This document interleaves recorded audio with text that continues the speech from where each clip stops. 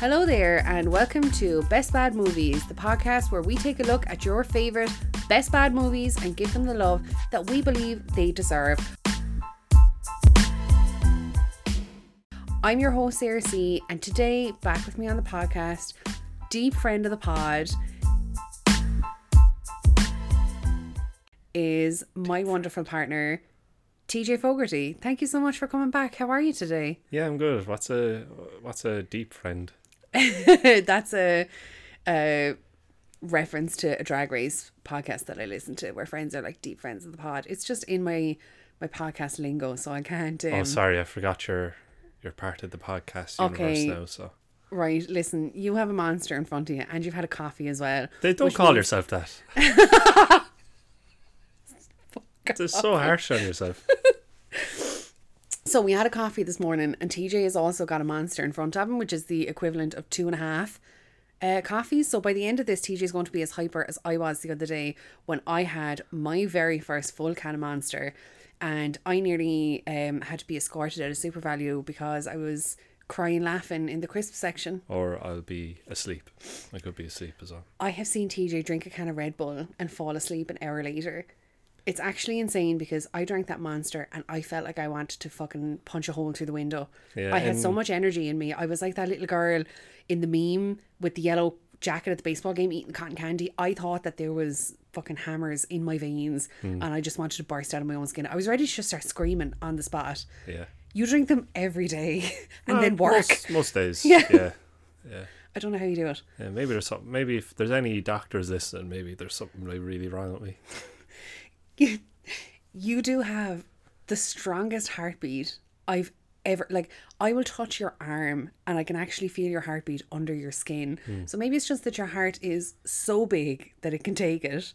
Yeah, well, something for the audience to consider as well is that hearts don't beat, they count down. And on that depressive note...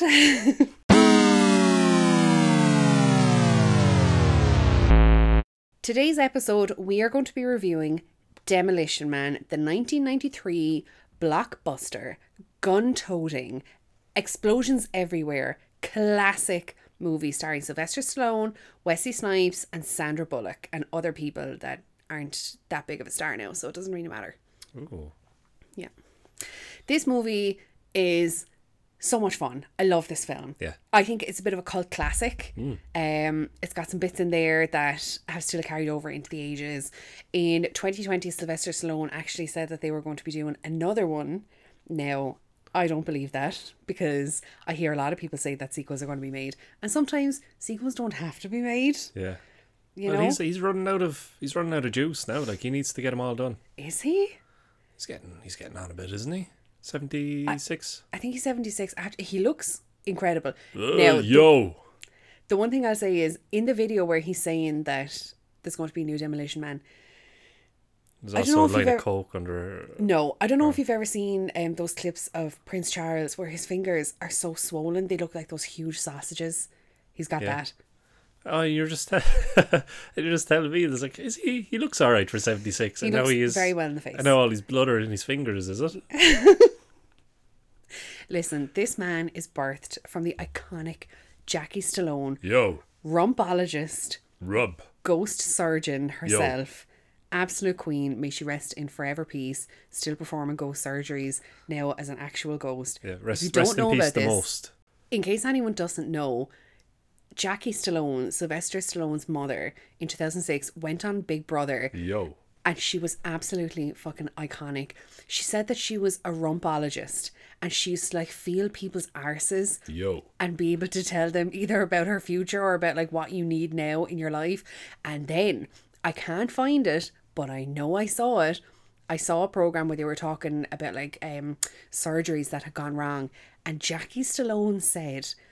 she was in her 80s when she said this, that she was a ghost surgeon, that you would go in to get surgery done and your surgeon would be like, okay, we're just going to pop this mask on you now and we're going to send you off, the anaesthetic is going to kick in, and then the surgeon would leave and Jackie Stallone in her 80s would come in and perform your surgery. Would she have like a blanket over like a ghost, or with the eye holes cut out? No, the ghost part is that you don't realise, nor have you consented to Jackie Stallone coming in and performing surgery on you. Are we talking big surgeries, like? Big surgeries, Big ones? Yeah. Like bypass? Probably, who knows? She can do anything. She's a legend, so rest in peace, Jackie Stallone. Right.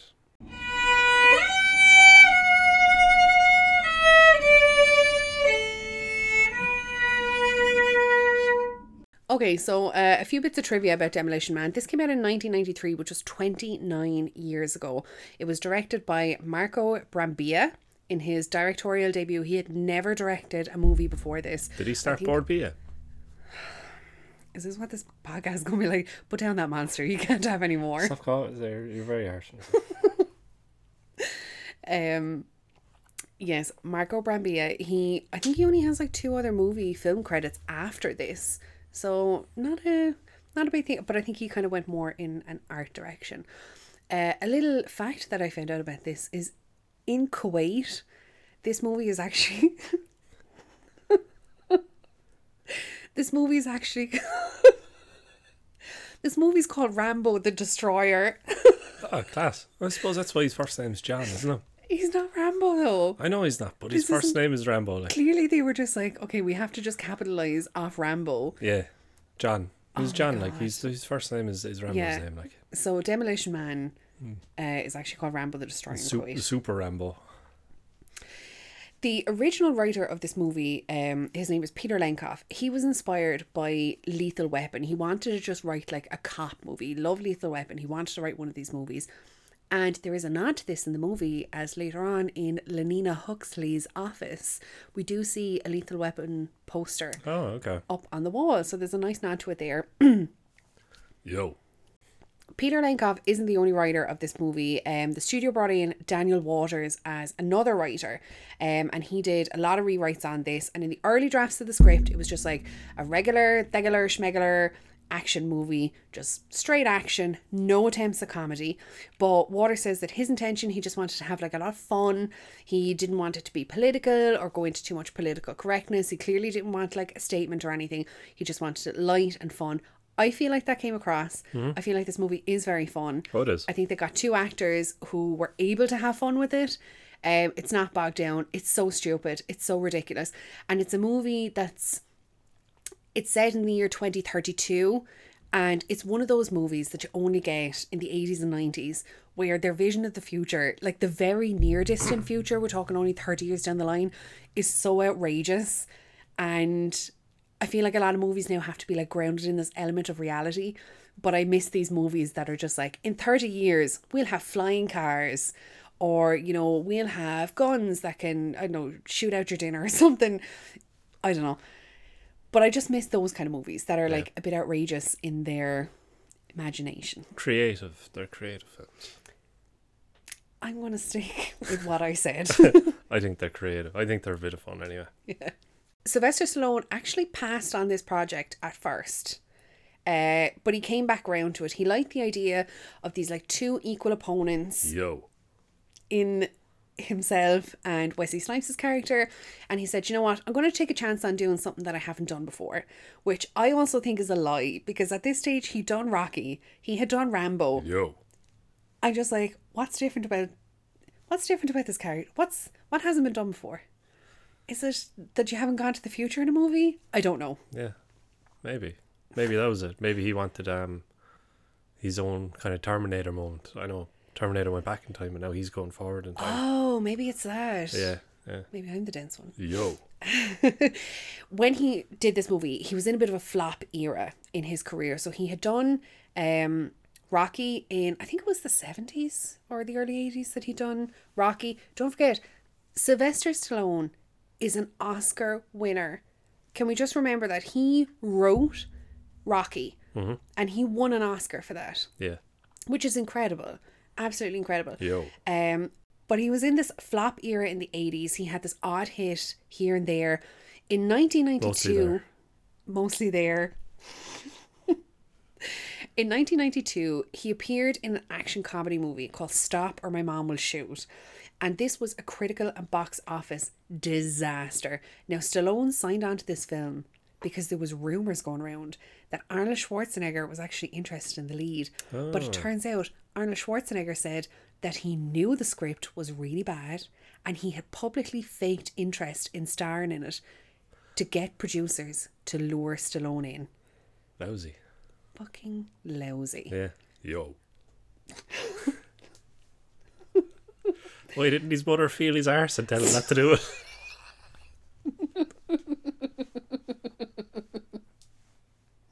Rest in peace. The coffees are kicking in, guys. So that was in 1992, but in 1993 he made his comeback. He made 2 movies back to back, Cliffhanger and Demolition Man. Both of them were box office smashes. Some were critically less acclaimed, Demolition Man, but that's why we're here, to tell the critics that they're wrong.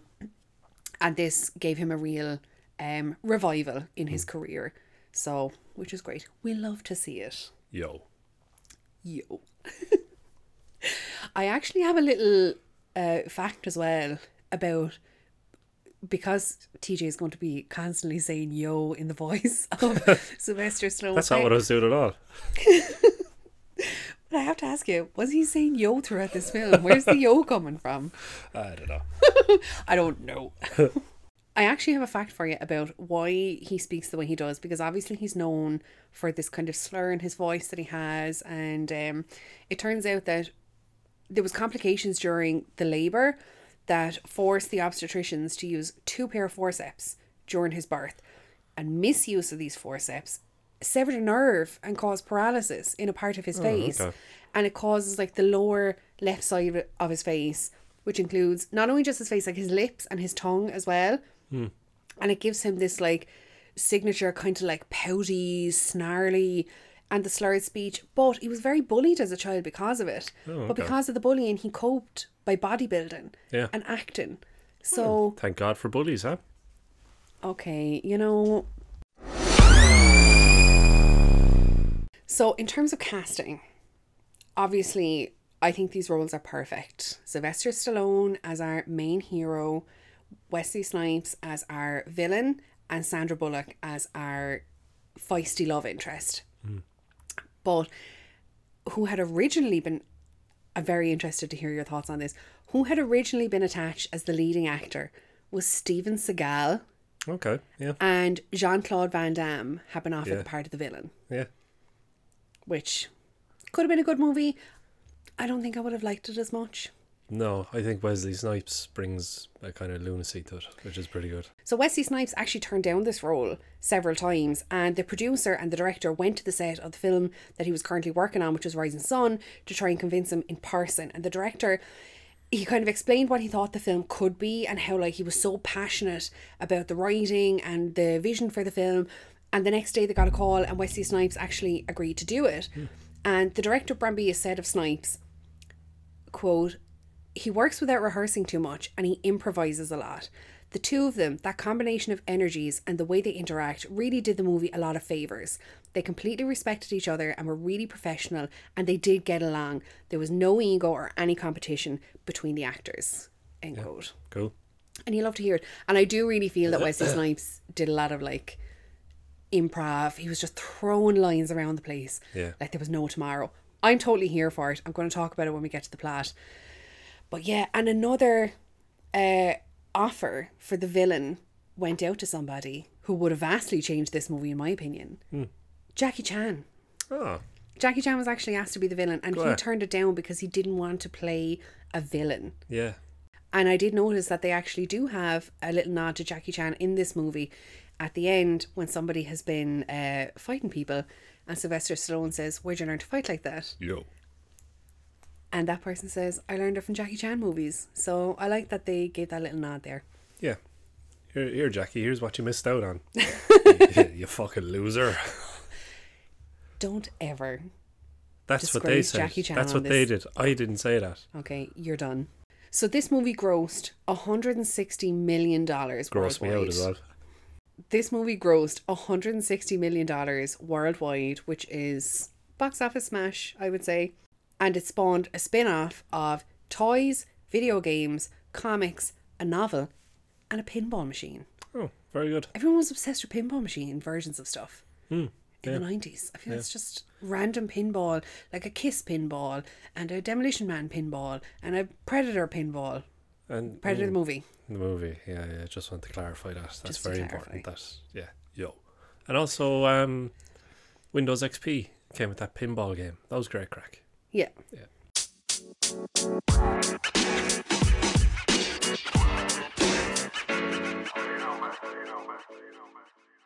Okay, so a little bit of a spoiler alert for this plot.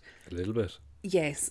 Obviously, we're going to spoil the entire plot. However, I feel like I just need to preface that this movie is absolutely nuts. There's so many things happening. So this plot explanation is probably going to be pretty long. And if things don't make sense, just go with it. You shouldn't even be listening to this if you haven't seen the movie. The movie is so fun and ridiculous. Action heavy, quips heavy. Just have a pint and watch it on a Friday night and then come back and listen to this podcast. If you want to, no pressure. But I would highly recommend watching this before listening to us spoil the plot of the movie for you. Yeah, and probably spoil many other parts of it as well. Like spoil your enjoyment of it. That's your job. That is my job. That's why I'm here. Okay. It's 1996. Los Angeles, for some reason, is an absolute shit show. Everything, the Hollywood sign is on fire. Everything is on fire. Are we talking about the movie now, or? Yes, we're talking about the movie. Okay. Yeah. And our man, we get our first glimpse of our man, who hasn't been named yet. So in my notes, I call him John Demolition for the first few points. So our man, John Demolition, has been told that he's on a job to get our antagonist, Wesley Snipes, Simon Phoenix. The psychopathic career criminal Simon Phoenix has kidnapped a busload of hostages and taken refuge in an abandoned building in Los Angeles and is half on fire. But some parts of it are not on fire, so I'm sure they're all okay. But they're not going to be okay. Spoiler alert. Very good. Thank you. This is what, it's going to be so hard to explain this movie and make any sense. So anyway, John Demolition leaps out of a helicopter onto a roof, firing as he goes down. Bang, bang, bang, bang, bang. Oh, like the part where he jumped down as well, like that would have killed anybody else. Like he would have bungeed and like broken both of your legs on impact. Yeah. But like not Absolutely. even that, like the way he went down and kind of bounced up so hard, like he should have gone back up into the blades of the helicopter. Yeah. Oh no. Oh no. Yo. Okay, so John Demolition is fighting his way down the building to get to Simon Phoenix. He's kicking, he's punching, he's shooting goons, he's killing everybody as he goes. And we finally get our first glimpse at Simon Phoenix, Wesley Snipes, in these like iconic outfits, bleach blonde hair, 2 different colour eyes. It's absolutely fabulous. I think he's dressed so well in this movie. And it's very de rigueur because we are in a 90s phase at the moment. That sounds like a word Sylvester Stallone would say. De rigueur. Yeah. Yo. There's a standoff. Our man, whose actual name is John Spartan, not John Demolition, which I thought would have been a much better name, but there we go. John Spartan and Simon Phoenix have a standoff. And Phoenix, he's like a true psychopath in this movie. Like, he's just pure chaos. He lights a giant puddle of petrol on fire, you know, because he has to live up to the name, a phoenix from the ashes. So he has to go out in a big ball of flames. Yeah. But John knocks him out and like picks him up, sandbags him on his back, gets out of the building. However, the building completely collapses. Everything's caught fire. All the drums of petrol have caught fire. And the building collapses in a big ball of flames. They actually did demolish an entire actual building for this scene. Yeah, that's why it looks so good. It really did look good. Yeah, when it the looks whole better thing was coming down. than like if you saw that in a Marvel film today. Yeah, it would look like shit. It would. Yeah. It looked really well. Yo. So John has carried out Simon Phoenix. Why he didn't just leave him to die is a plot point that I don't care about, but I am going to point out. So John gets out and his supervisor is there, and it's made very clear that John is a maverick, that he don't follow the rules, but he has to, because he needs to follow procedure. God damn it. And Phoenix had actually lied to John. He had told him that there were no hostages in the building, which is why John Spartan had only carried out Simon Phoenix. However, another random cop man comes up and says that there are 30 bodies inside. So the hostages actually were in the building, and now they're dead, and Simon Phoenix is laughing and John Spartan is crying. Yeah, he's very upset. In the next scene, like, I know it's a plot point to just like drive the plot along, but I cannot understand it. John Spartan is arrested and sentenced to 70 years sub-zero rehab in the California cryogenic penitentiary for the involuntary manslaughter of those 30 hostages. So basically, him going in to get Simon Phoenix out of that building was an unauthorized operation. Like his mother's operations, they're unauthorized as well when you think about it. So he was never supposed to go in there. So they're saying that because of his actions, 30 people died, as opposed to Simon Phoenix, who's the one that actually kidnapped the busload of people. And they now have him in custody because of John Spartan. Yeah. And yet John Spartan has gotten 70 years in cryo. Yeah. Whatever. Fuck it. Yeah, fuck it. There we go. So he is stripped naked. Oh, yeah. Yeah. Oh, his body looks like a series of pencil lines. It's just lines and cuts everywhere. He's very muscular. He looks really well in this movie. And he's placed in cryostasis, which is basically a big fucking ice cube. Yeah.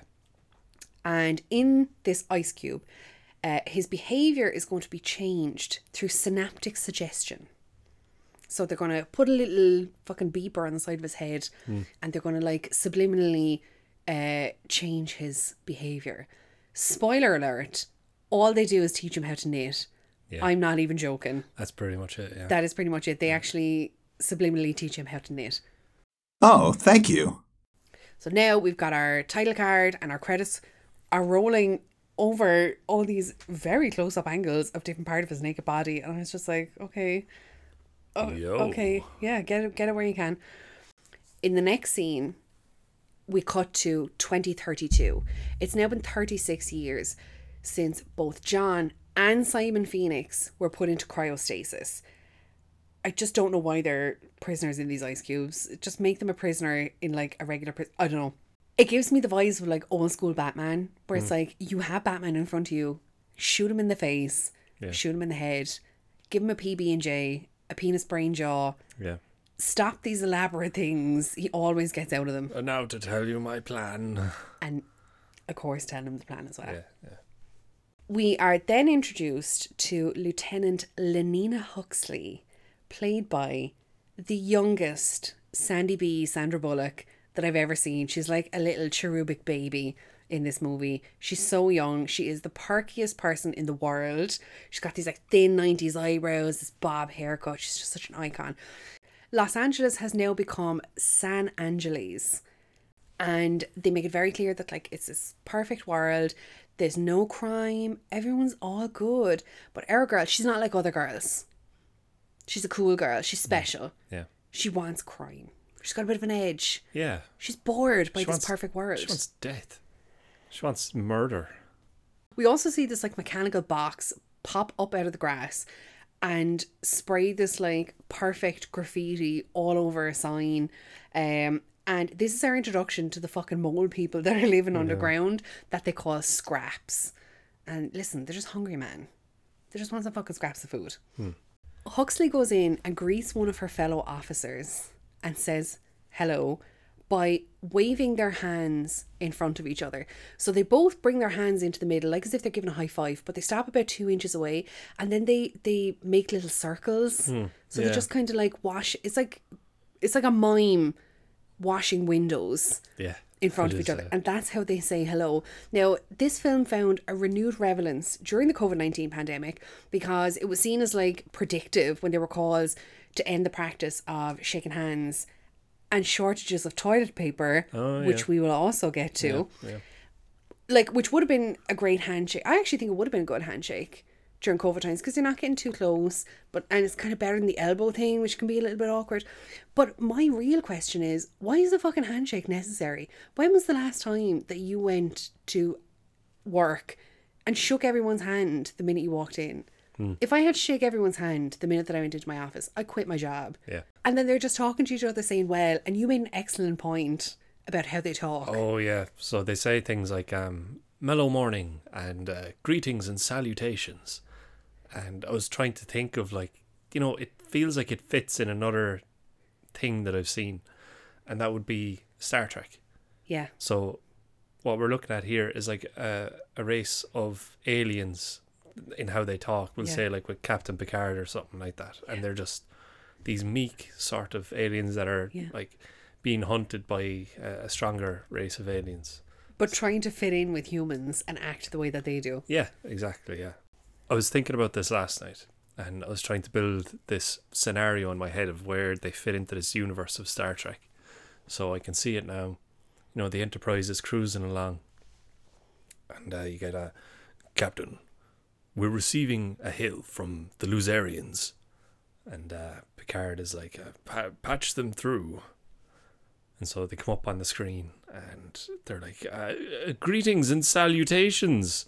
We are being hunted by the galactic meanies, and they're looking to murder, death, kill us all. And Picard then is like, let them perish. So Picard broadcasts this hail to the entire ship, so everyone on board can watch them all get pulled apart, and then, you know, they think it's over then. And Worf then, he's like, Captain, I've detected life signs fleeing on an escape pod. Can we lock on to the energy signatures? Yes, Captain. Good. Teleport them back into the ship. And so he does that, and he goes, done, Captain. I love you. That's so horrible. That's what was going on in my head. I also need to point out that TJ told me this as soon as I woke up this morning. I hadn't even gotten out of bed to brush my teeth, and TJ told me this whole story, and I felt so bad for this fake family. I just wanted to have a little cry. That's the Luzerians, like, they're so unbearable.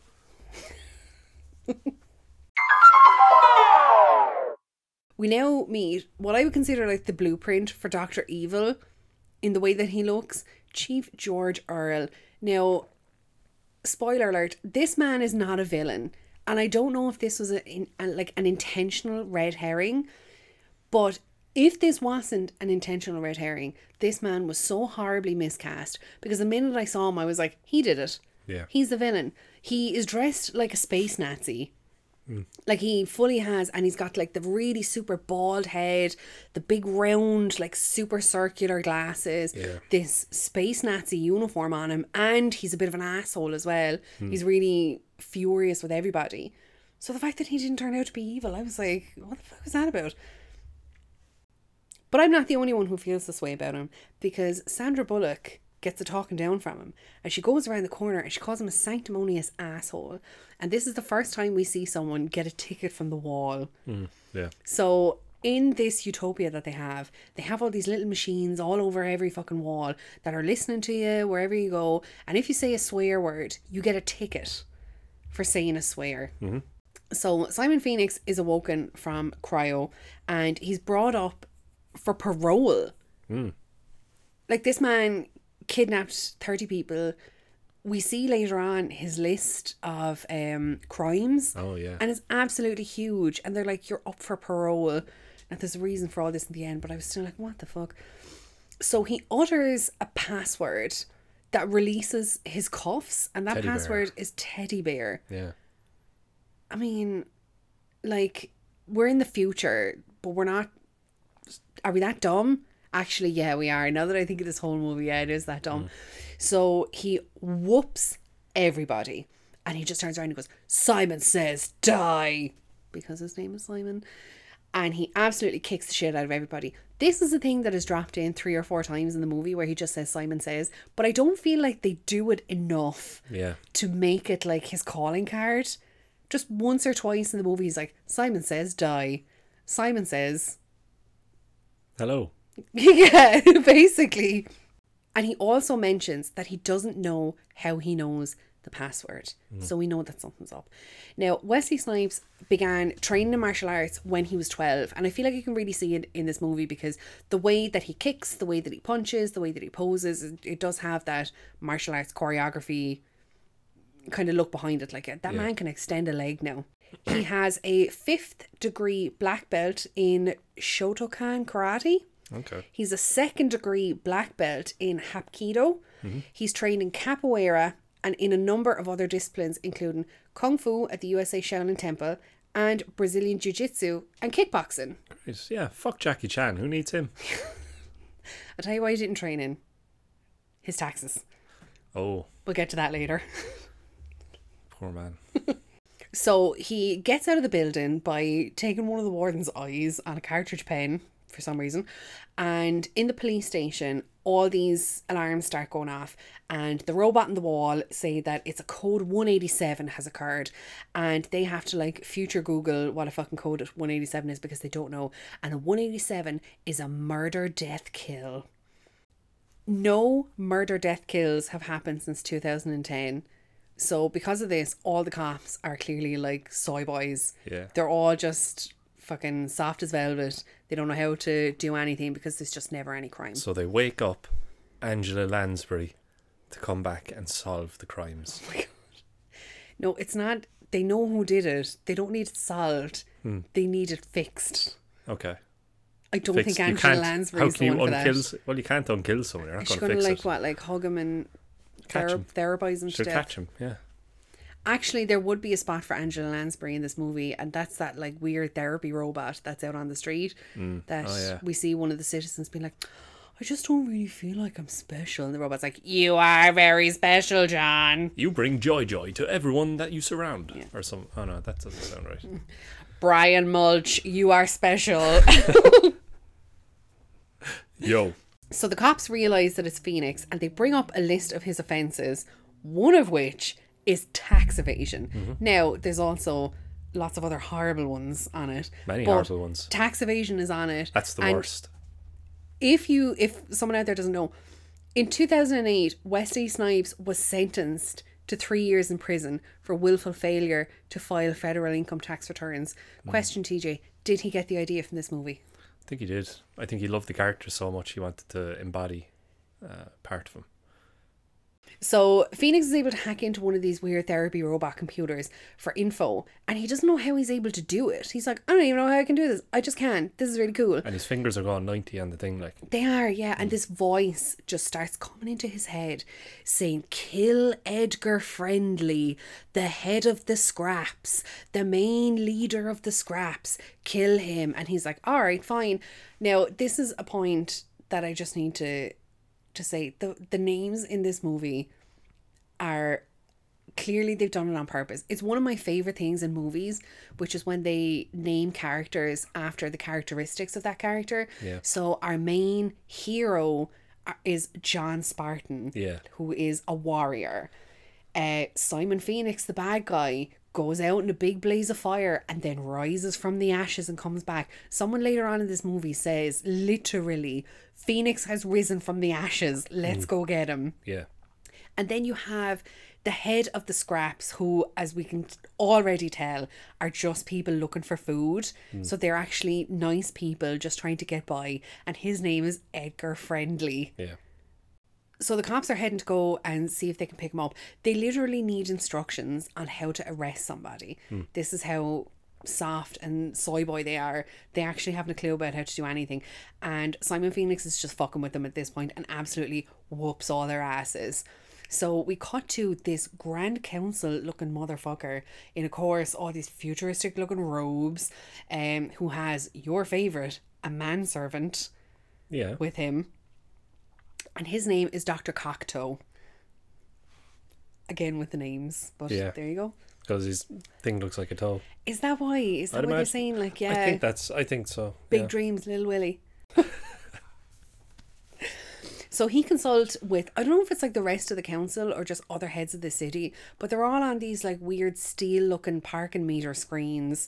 And he calls the Nazi chief of police and tells him just like, get this under control. Like, it's all going to be fine. You just need to get it under control. Anything within your power. Anything within your power to get it under control. So Lieutenant Lenina Huxley, our lovely Sandy B, is a 1990s aficionado. She is obsessed with everything 90s. She has all these posters on her walls. She has all these like gizmos and gadgets and action figures. And when they're coming up with ideas of how to stop Simon Phoenix, Huxley asks, well, like, what did they do before? Like, how did they catch him before? And they realise that he was taken down by none other than John Spartan, who just happens to be also cryogenically frozen. And Huxley shows like a news video clip of news footage from the 90s of John Spartan destroying a $7 million mall to save a little girl whose ransom was $25,000. And that's where he gets the name Demolition Man, because anywhere he goes, he just absolutely fucking destroys the place behind him, and he just leaves it an absolute mass of rubble. And also in that news clip, the little girl tells the news reporter to fuck off, which I also really appreciated. That was good, yeah. And this makes the cops realise that like it may be an old school villain needs to be taken down by like an old school cop to come and fight him. So they unfreeze him and they wake him up. Turns out, and this had never been mentioned, he had a wife and a daughter, and his wife died in an earthquake, a big earthquake in the 2010s, and a daughter, and we just don't know what happened to her now. There was never any mention of this. I thought I saw, in doing my research for this, I think in either the comics or the novel, there's a scene where like his wife and daughter come and say goodbye to him before he's frozen. But it would have been nice to show that like this man has a soft side. Like he's capable of having a family, because all we see is like Destructo Man. Yeah, Destructo Man, yeah. Yeah, that's what it should have been called. All we see is he's literally Rambo the Destroyer. Yeah. So he wakes up and he comes around and he wants a smoke. And he's like, get me a Marlboro. But there are no Marlboros to be found. They don't even know what Marlboros are, because in this world, anything that's not good for you is bad, and bad stuff is illegal. So the following things are illegal, right? Smoking, alcohol, caffeine, meat. Being bald. Clearly not, because our main Nazi chief of police is bald. Yeah. He's not a Nazi. He's actually a fine chief of police in this movie. He is. He's an upstanding he is, yeah. He's just a bit crotchety and trying to rein in John Spartan. But now that I think back on it, he's out of control. Right. Yeah, no, he's absolutely right in his worries and concerns about what's going on, because they just showed him footage of him just destroying things, you know, and they know he's called Demolition Man, like, so absolutely incapable of taking any orders. So clearly will put everybody in danger on a mission. So smoking, alcohol, caffeine, meat, salt, contact sports, bad language, uneducational toys, chocolate, gasoline, anything spicy. Anything spicy. That's racist. And abortion is illegal. All right. But so is pregnancy if you don't have a license. So John is given the choice to either go and get Simon Phoenix, or they're going to put him back into cryo. So John Spartan agrees to do it, and he gets dressed and goes to the toilet. Now this is the most iconic scene in the whole movie. I'm going to put up pictures on it on the Best Bad Movies Instagram if you want to see what we're talking about. He comes out of the loo. It's not what you're thinking as well. It's not what you're thinking, no. So he comes out of the toilet and he's like, where's your toilet paper? All I could see in there are 3 seashells. So Lenina Huxley lets everyone know that back in the 90s, they used up wadded bits of paper to when you go to the bathroom, and everyone's just like laughing and they're just like, Jesus Christ, what the fuck is going on? So in the toilet, there is a toilet, and then there's a little ledge with 3 seashells on it. Da-da! Yeah. And that's just what you use. So this has gone around the internet for years of like, how do the 3 seashells work? It's just left to your imagination. Like. It is, yeah. Now, someone has drawn how they think that the seashells are meant to be used. All right, okay. And it is just the funniest drawing. The writer said that when he was trying to come up with ideas for like a futuristic restroom and what it would look like, he called the other writer, Larry Karaszewski, for suggestions. And Larry was on the toilet when he was talking to Waters, which, don't do that. Don't answer your fucking phone on the toilet. Like, just leave it ring out and ring him back. You're on the toilet. What if it's important? Okay, anyway. Karaszewski just looked around his bathroom and said he had a bag of seashells as decorations in his bathroom. And that's what they decided to use. That's how the idea came about. Yeah. That he just looked around and said what he saw. Yeah, like the worst game of I Spy. Yeah. And another little tidbit is that in the video game Cyberpunk 2077, 3 shells are found in the bathroom of the player's apartment. Oh, cool. So that's a nice little nod to it there. Yeah. Yeah, that's cool. Spartan's really annoyed. He just wants some fucking toilet paper. So he goes over to the ticket machine on the wall and says this. Thanks a lot, you shit brain. You are fine. Johnston, you are fine. For repeated violations of the verbal morality statute. So much for the seashells. Thanks a lot, you shit-brained fuckface, ball-breaking, duck-fucking pain in the ass. It dispenses a ton of tickets, and he uses the tickets to wipe his arse. Yo. Future hacked motherfuckers. Yeah. Beat the system. So the way that this future San Angeles works is that everyone in town has got a microchip in their hand, and this microchip is coded in their skin. It's designed by Dr. Cocteau, so everyone is like traceable, trackable, figure outable. It's just like pure 1984 shit. And in this scene, Sylvester Stallone is just doing the absolute most in acting throughout this whole movie. It's just very like, what do you mean? I'm so mad. Oh, he was just great. Did you enjoy his acting in this film? I loved it, yeah. Yeah, he was brilliant.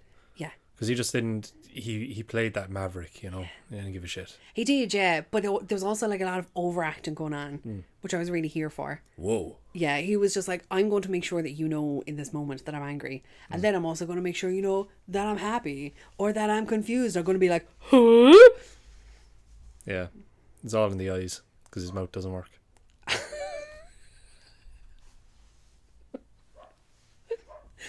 So they realise that Phoenix is going to go and get guns. That's the first thing he wants. And where do you have guns? Fucking history museum.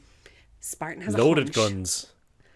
No. Loaded guns in the museum. Oh my god. This is so ridiculous. Spartan just has a hunch. He's like, it's a cop thing. I was like, if they have guns and working ammo in the same fucking museum, I'm just done. Like, I'm just done. This film is on another level. But there's no such thing as crime, so it never come into their heads to separate the two. God. Still. Yo.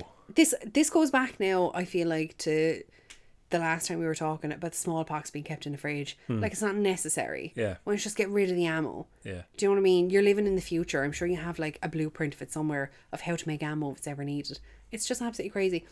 So Simon Phoenix gets his hand on some guns. He plucks one off a mannequin and says, "Excuse me, Rambo, I need this." Yeah. This is like this Wesley Snipes improv that goes through this whole movie.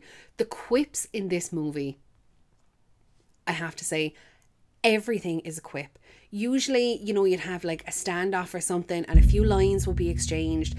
And then at the end, to like round off this conversation, there might be something, you know, like a pun in there. Every line was its own pun. Every line was its own quip. Any interaction between Spartan and Phoenix had 30 quips in it. Yeah. I loved it. I was just rolling my eyes at you for like an hour and a half. I was just like, oh, here. Yeah. I loved it. It was relentless in a good way. Yeah. I enjoyed it. Yeah. So Spartan goes in armed with, when I say, I think they call it a glow stick. This isn't like the shit glow sticks that Lara Croft had in Tomb Raider. Yeah. These are more like batons that have electricity in them. There's a gunfight in the armory. A lot of back and forths, as we just said. It was great. And then they fall through the glass in the armory part of the museum into like basically the ruins of Los Angeles. Yeah, like the same way in Penny's in town in Waterford, the way they have the old walls underneath. It was just like that. They have another little shootout down there, and then Phoenix escapes up to the main San Angeles, and he runs into Dr. Cocteau. I still can't get over that name. It's actually so stupid. He tries to shoot him, but no joy, he's actually not able to. And this is when we realise that Dr. Cocteau is the one behind the subliminal messaging, and he's the one giving Phoenix the instruction to shoot Head of the Scraps, Edgar Friendly. Yeah. He runs off, and then Huxley congratulates our man John Spartan. She's looked up all his escapades in the Schwarzenegger Presidential Library. So in this universe, there is an Arnold Schwarzenegger. Yeah. So, and he's president, or he was. He was president, yeah. Yeah. Yo. So Dr. Cocteau has thanked them for like saving his life, and he invites them to Taco Bell for dinner. And Sylvester Stallone's like, fucking Taco Bell, really? But it turns out there was like a war for the names, and Taco Bell won the rights to name every restaurant Taco Bell. Interestingly, in the European version of this movie, they actually replaced the Taco Bell signs with Pizza Hut because Taco Bell is like unknown in Europe. Yeah. So they sold off the rights to that to Pizza Hut. At the table, Dr. Cocteau was asking John Spartan if he enjoyed his time in cryo. Wasn't it just like a big long sleep? Wasn't it just fabulous? It was a nightmare. And John Spartan lets him know that it was actually a nightmare, that he could feel and hear, and he was conscious when he was in there. So he was just living this 34-year nightmare. But then he gets completely distracted, full ADHD. He's a man on a motorbike outside. And he's like, it's a cop thing. I've got a hunch. I got to go out and see what's going on. So he runs outside. There's a little explosion. And all the scraps come running out from the gutters and from the sewers. And John Spartan realises that all they're actually after is food. These actually aren't bad people, like the cops are telling him. They're not responsible for all the crime. They're actually just looking for food. Do you know what they can eat? I'm leaving that in. You didn't. No. So Huxley drives Spartan back to her apartment building because she's saying, there's a domicile down the corridor from mine and you'll be able to stay in there. And John Spartan starts talking about his daughter because they don't know what happened to his daughter. So there's a possibility that she's still alive. And this is the point where I started wondering, is Sandra Bullock meant to be his daughter? Yes. And this is where it got really weird, because then there was a moment where they both reached for the radio and there was this like hand touching. Yeah. And then I was like, hang on a second, is this his daughter or is this his love interest? Both. Because I think she might be the right age. I couldn't tell. And then it got really weird because they got back to Sandra Bullock's apartment and she asked him to have sex. And she asked it like one of your fucking weird space robots. One of the Lazarians, yeah. One of the Lazarians, yeah.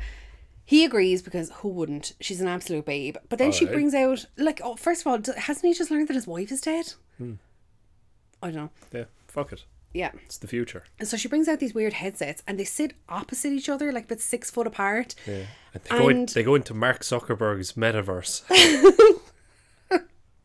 And all of a sudden, they're having like this epileptic inducing slew of strobing hallucinations in these weird colours and these horrible sounds. I actually had to turn the volume down. I thought I was going to have a panic attack.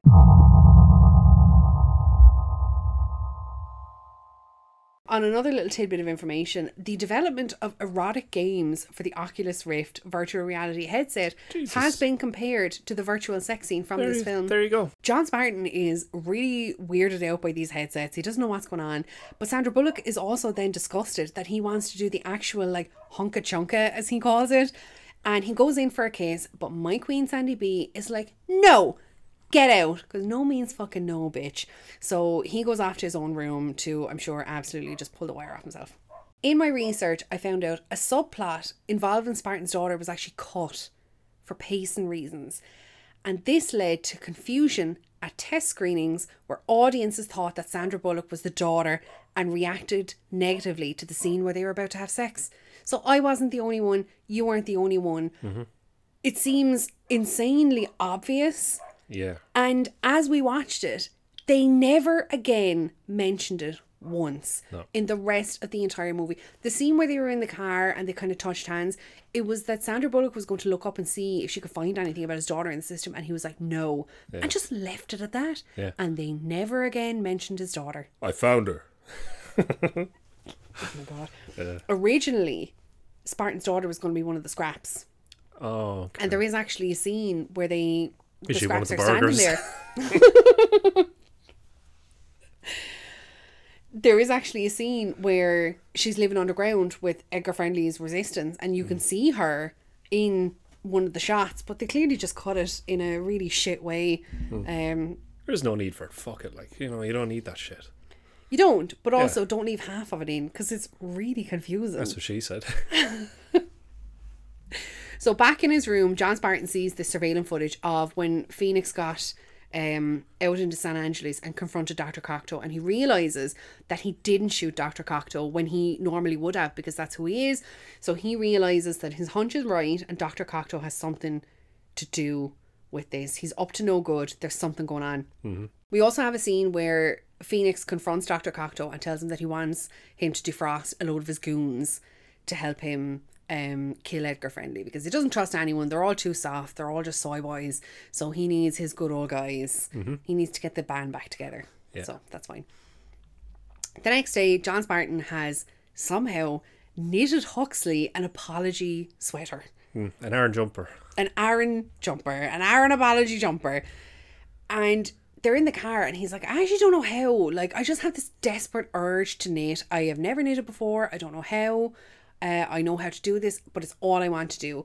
And she explains that when he was in the cryostasis, part of his rehabilitation program was that you're matched with certain skills and trades that like match your disposition as a person. And then it implants the knowledge of how to do that and a desire to want to carry it out in your mind brain. Yeah. And he's like, okay, well, why the fuck am I knitting? And all of a sudden Simon Phoenix is out here and he's fucking able to do kung fu. He's completely literate with computers and all he is doing is fucking killing people. So they look up his rehab file and it turns out that he was implanted with all this fucking mad combat and murder, death, kill shit. And they realise that this has been done on purpose. So they go to confront Dr. Cocteau, who tells them, like, listen, whatever, I don't give a shit. You'll never catch me now. And as he is leaving, he tells Spartan, be well. And John Spartan replies, be fucked. Yeah. And that's why we love this man. I hope that was improvised as well. That was great. I hope so too, yeah. Be fun. John Spartan heads underground into Old LA to find Phoenix. And he goes with Huxley and a couple of the other cops. He's like, listen, this is where he is. He's not going to be up top because he can't do anything up there. He's going to be where you can't go, which is underground. So they go down. They end up among the scraps where he finally gets a beer and a burger. But it's actually a rat burger. It's a burger made out of rats. Yeah. But you know what? You take it where you can get it. Exactly. But yet you can get branded Budweiser, I suppose. That's part of the product placement. And Marlboro as well. Marlboro's, yeah. Taco Bell. Yeah. So, Budweiser freely available in the sewers. Burger. No. Is that because it's basically sewer water? Is Budweiser nice? I've never had beer. I don't drink it. So they're down in Old LA and they meet Edgar Friendly and his gang of cronies, one of which is Jack fucking Black. Yeah, for a split second. For an absolute split second. Yeah. I did spot him because I'm the only person in this house with 20/20 vision, so no surprise. And Spartan tells Edgar Friendly that Cocteau wants to kill him. So, obviously, enemy of my enemy is my friend. We're all going to get together on this. So Phoenix has assembled his goon squad and they open fire on these fucking soft boy cops. They're just like, what have they got? Fucking batons? Well, here we go. We have everything from the armory. Big shootout happens and Phoenix gets in a car, heads up top to San Angeles, and Spartan, oh my god, John Spartan finds a perfectly shiny muscle car Oldsmobile that someone had been working on beneath the ground and takes it up top and absolutely destroys it. Yeah. In this big mad car chase, because always muscle beats tech. Yeah, of course, yeah. Of course. The 90s were better. Well, we saw this. This is a continuing theme then when it goes into like the Fast and the Furious, that the muscle cars will always beat like the cars all revved up with tech as well. America. So, America. We see this at all point. This was the point in the movie where TJ started to fall asleep. So not out of boredom. I was just tired. It was, yeah. We were getting to kind of like 10 o'clock at night, so it was getting to that point. That was so late. These late nights are killing us, man. We're burning the candle at both ends. Yeah. So there's a big car chase through the streets. She's finishing off what they started in that bedroom now. She is raring to go because she's finally getting to see some action. She's like a fucking alley cat. And John Spartan gets onto Phoenix's car, where Phoenix reveals that the hostages on the bus at the start of the movie were already dead in that building.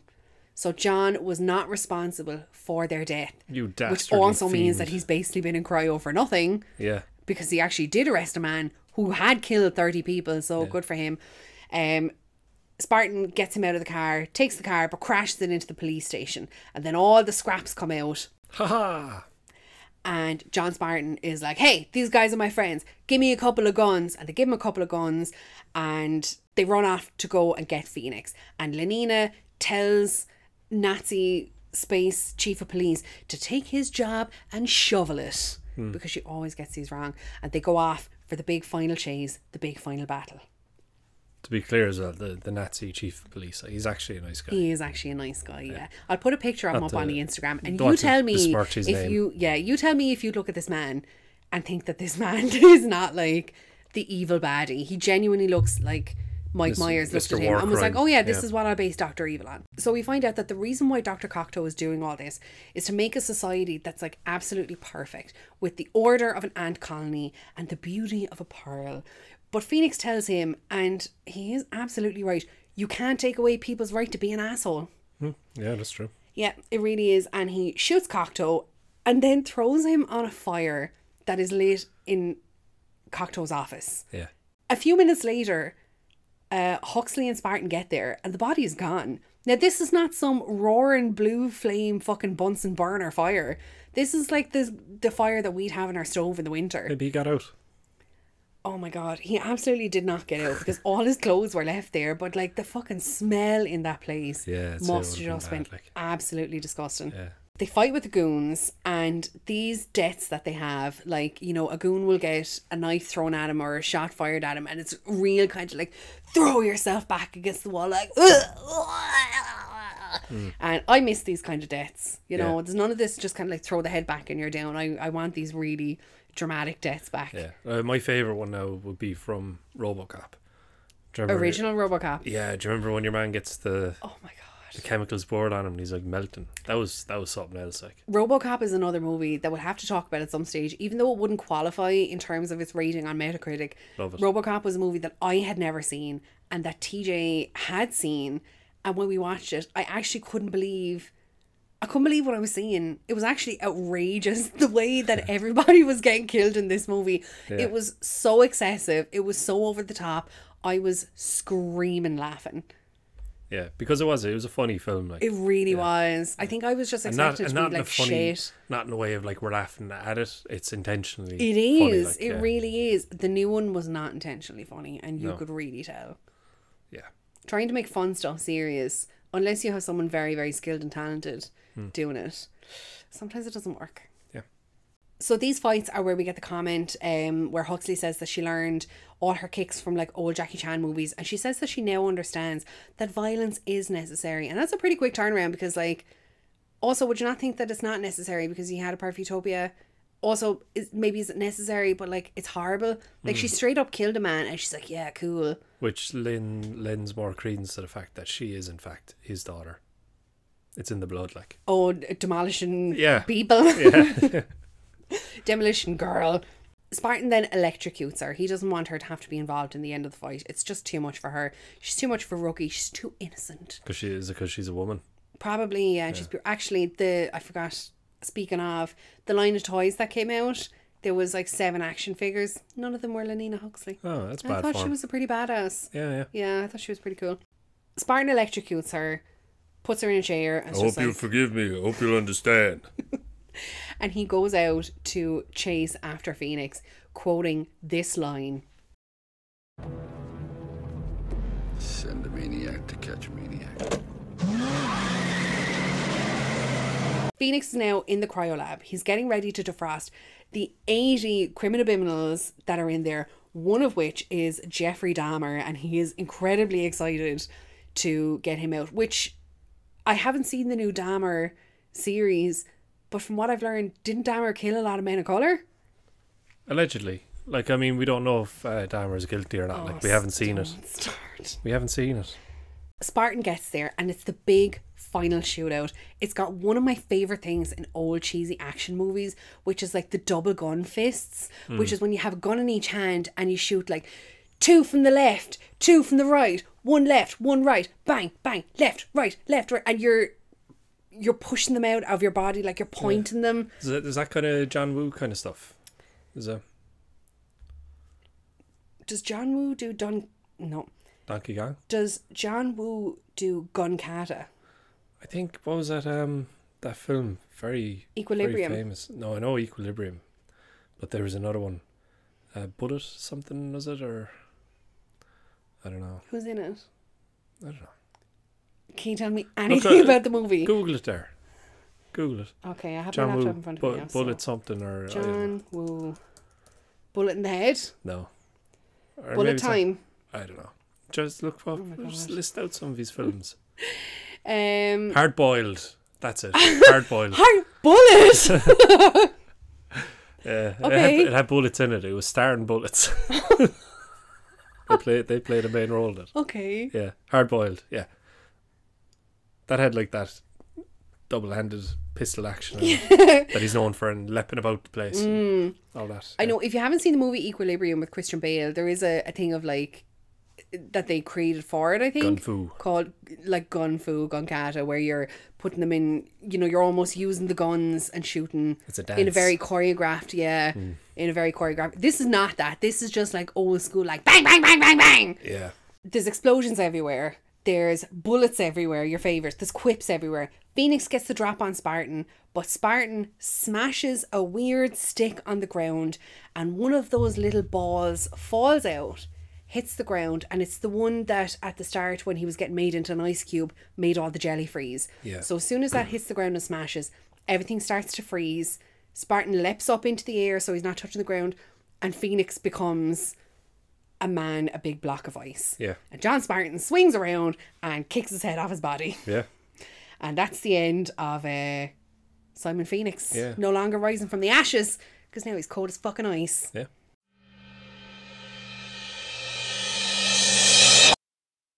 And then the entire cryolab explodes and John Spartan runs out of there screaming at the top of his lungs. Yeah. Once again, fulfilling the destiny and the prophecy of him becoming Demolition Man, no matter where he is. He's absolutely destroyed this lab. He has now killed the 80 criminals that are in there, as well as Simon Phoenix. And who's to say that all of them were guilty? He wasn't guilty. Very true. You know, he could have killed a bunch of innocent men. Depends what they were in there for. What were their crimes? Were they the worst of the worst criminals? In which case, what was he doing in there? Yeah. Are these just like Joe Schmoes who was like tax evasion? Well, it doesn't matter because they're all dead now. They're all dead. Every single one of them. Yeah. And Died, no one cares. They died screaming in the fires, melting the ice. And Because they were all conscious, like he was. So they all saw this fire happen. And they couldn't do This is anything. getting too sad now. I don't want to They think couldn't about do this anything about it. anymore. Yeah. That's very bad. So Spartan comes out and becomes fucking Johnny Peacemaker between the cops and the scraps. And it's just like, listen, lads, be grand. Yeah. You have a shower. You get a little bit more dirt on you. And everyone's like, yay! And all of a sudden, everything is okay. And for some strange reason, Dr. Cocteau's manservant, who's been there aiding and abetting him the whole time, isn't arrested, but is brought off by the scraps to be like, yeah, come on, we'll get you a haircut, we'll get your hair sorted. And I was like, what? Yeah. Oh, they were going to kill him. Do you think, actually? They were going to stuff him down a manhole, face down into Do you think the sewer water burgers and were now drown him. going to be manservant burgers? Oh, yeah. Yeah. Yeah, I think so. Yeah. Burger Man. Yeah. So Spartan then kisses Huxley and she is delighted with this fluid transfer, as she calls it. And the movie closes with John Spartan asking the most important question, which is, where is my daughter? Just kidding. He doesn't actually say that at all. He doesn't mention his daughter at all. Yeah, he 'cause he says, found her. there's just one thing I want to know. How do the 3 seashells work? Yeah, because he found his daughter. Like. In Sandra Bullock. Yeah. So that's the most important question, is how do the seashells work? And then this song comes in, lads, when I tell you, the song starts coming in over the ending credits. I thought I and was me and having a TJ looked at each other with the most quizzical look on our face. It's a song called Demolition Man by Sting and Grace Jones. It's so bizarre and so jarring. It sounds like 2 songs, 2 completely different songs in different keys are playing at the same time over the credits. Yeah, it's what a stroke sounds like. It really is. It was I was just like, what a fucking horrible way to end this movie. He doesn't give a shit about his daughter and there's a terrible song. And that's the end of the movie.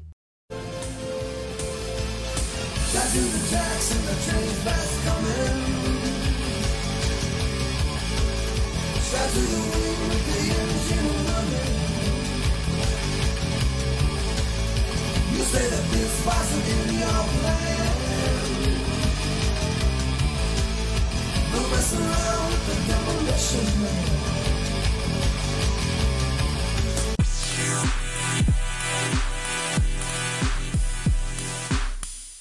TJ, what did you think of this movie? Oh, I loved it. Yeah, it was so much fun. So good. A lot of fun, which is what we love here in Best Bad Movies. Movies can be bad, but if they're fun, we're fully on board. Yeah. Do you even feel like you'd need to have like a pint to watch this movie? No. I No, you wouldn't don't. either. You don't. Like, I think that's the theme with a lot of these films. Like you don't need anything else to enjoy Yeah. them. They're just fucking great crack. Like. Very true. Yeah. Yeah. Really good fun. Great to see everyone just having fun in a movie. So this movie received 34% on Metacritic, which is scandalous. Now the user score is 8.1. So once again, as we always say, the critics are wrong. They can be wrong. And in this case, they absolutely are. Drastically. If you were to rescore this movie out of 100, what would you score it? I think in my head I had 80, which actually lines up pretty well with the user score. Yeah. I think 80 is a good solid score for that. Yeah. This is a movie not to go in and like take seriously. Yeah. Yeah. But like what I love about it as well is films of that era where it's a lot of practical special effects. Yes. You know, I think that's one of my favourite parts of it. It brings you into it more like than what I was saying about the Marvel films, where it's obviously like you almost fucking disassociate from the film, like you're out of your body watching it, just seeing all these buildings collapse, because you know it's all bullshit. Like, Yeah. I want to see real buildings collapse and real people die. I think it's very easy for a lot of studios to probably fall back on CGI because in some cases, I don't know if it's cheaper, but it's less dangerous.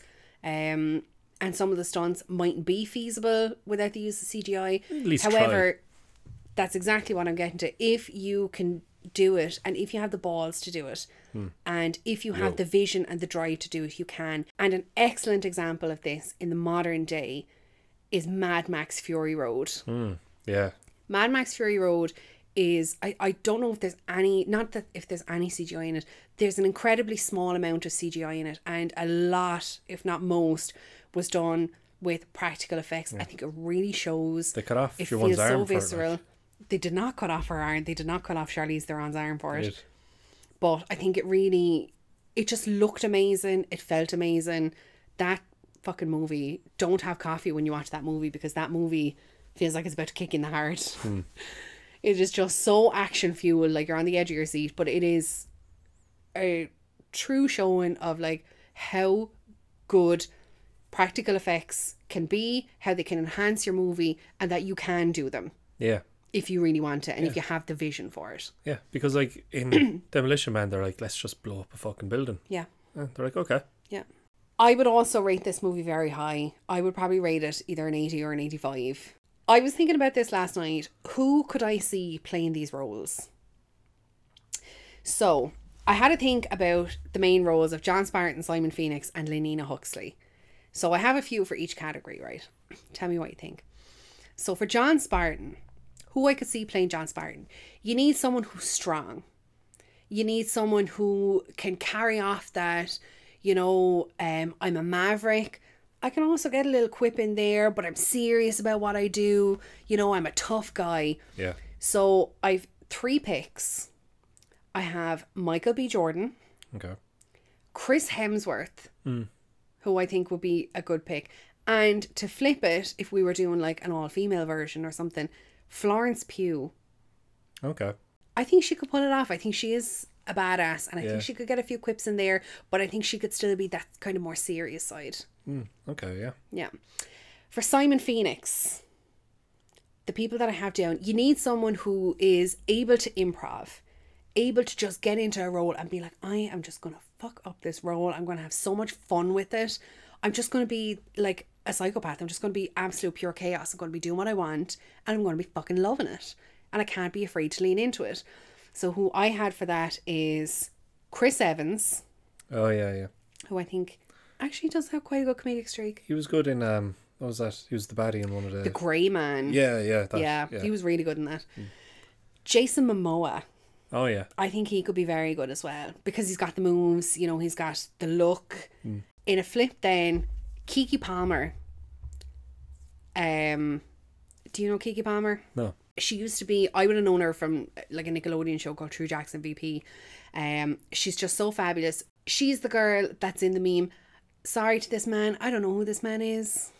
I am so sorry. Sorry to this man. I don't know who this woman is. So Yeah. sorry to this. So sorry to this woman. She is in Jordan Peele's new movie Nope. She's the lead in it. Okay. I have been championing this girl for years. She's so funny. She can sing.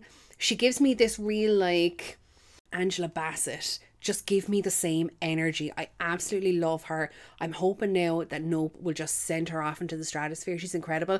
But I feel like she'd be able to like really just have so much fun in a role like this. And I feel like she'd be able to improv it really well. And then probably a bit more of a boring pick. But I think, you know, maybe if they felt like they needed to bring in that kind of energy. It's Jennifer Lawrence. Oh, yeah. She could kind of do it as well. But I think she won't be as good as Keith Palmer. And then for Lenina Huxley, who I have is mostly for the look, Phoebe Dynevor, who is she was the main girl in the first series of Bridgerton. I think she'd be very good. Sophie Turner, I think she's also great. Yeah. And I think she's able to be a bit funny as well. In the flip, Nicholas Hoult, who is, he plays, is it Peter? In, you know that series, The Great? Oh, him. Yeah, he plays Yeah. the blue cunt in X-Men. He was Hank, yeah, the blue guy in X-Men. And Zac Efron, I think, could be like a bit of a himbo in this. Yeah. Kenny. Yeah. Okay. I think so. Whoa. Oh. Whoa. Yo. So yeah, this movie was super fun, super enjoyable. If you haven't seen it and you've still made it all the way through this podcast, please go see it. It's so enjoyable. And if you have actually made it through this podcast, use the code Teddy Bear to get 20% off all the merch. What merch? The people won't make it this far, so it doesn't matter.